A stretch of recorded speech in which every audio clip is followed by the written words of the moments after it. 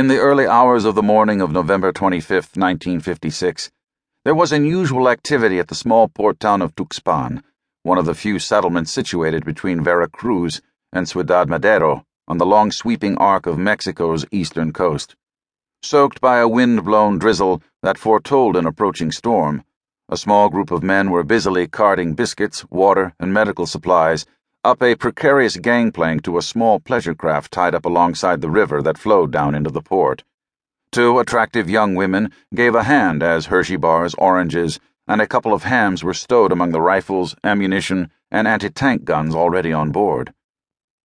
Overseeing these last-minute preparations was the 6'2" figure of the Cuban lawyer Fidel Castro, one of that country's most promising basketball players in a life that could have been.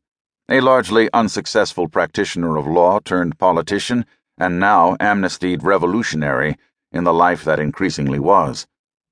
Everything he had worked for since walking out of Jesuit school in Havana, his gangster days, his enrollment in armed operations, his months of solitude in prison, and, more recently, the long nights of clandestine preparations in exile, all were staked on the success of the next few hours.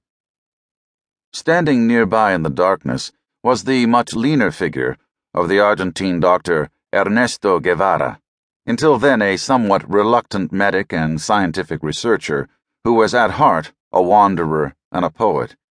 He, too, stood that night on the brink of a new period in his life, one from which there would be no return, but which he had sought, perhaps without quite knowing it, all his life.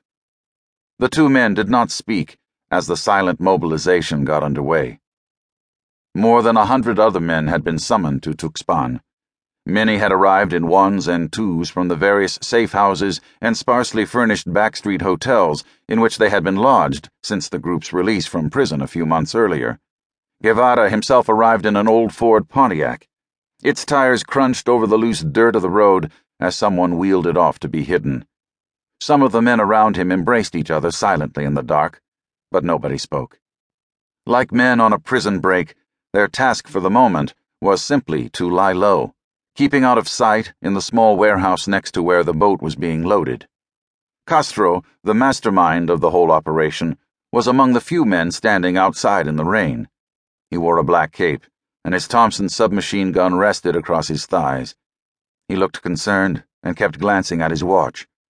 Not all of his men had yet arrived, and despite having continually shuttled them from one safe house to another, he was fearful the Mexican police might have been alerted to his plans. He had reason to fear more than just them. In the last few months, his group had been tracked by Cuba's notorious SIM agents, the Military Intelligence Service, Servicio de Inteligencia Militar, as well as Mexico's own federal security forces and the United States Federal Bureau of Investigation.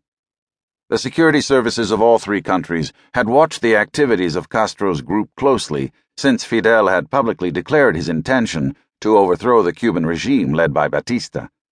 Their fears had only been heightened when the group was temporarily detained in a sting operation, and the secret ranch where these men had been training was uncovered. Fidel had managed to secure their release, but the communist credentials of one Dr. Ernesto Guevara had been splashed all across the Mexican newspapers by editors who caught, among the growing Cold War tensions of the country, the unmistakable scent of a good scandal. Fidel had chosen their point of departure with these recent events in mind. Tuxpan was a desolate place, a small port hopefully poised at the mouth of a river.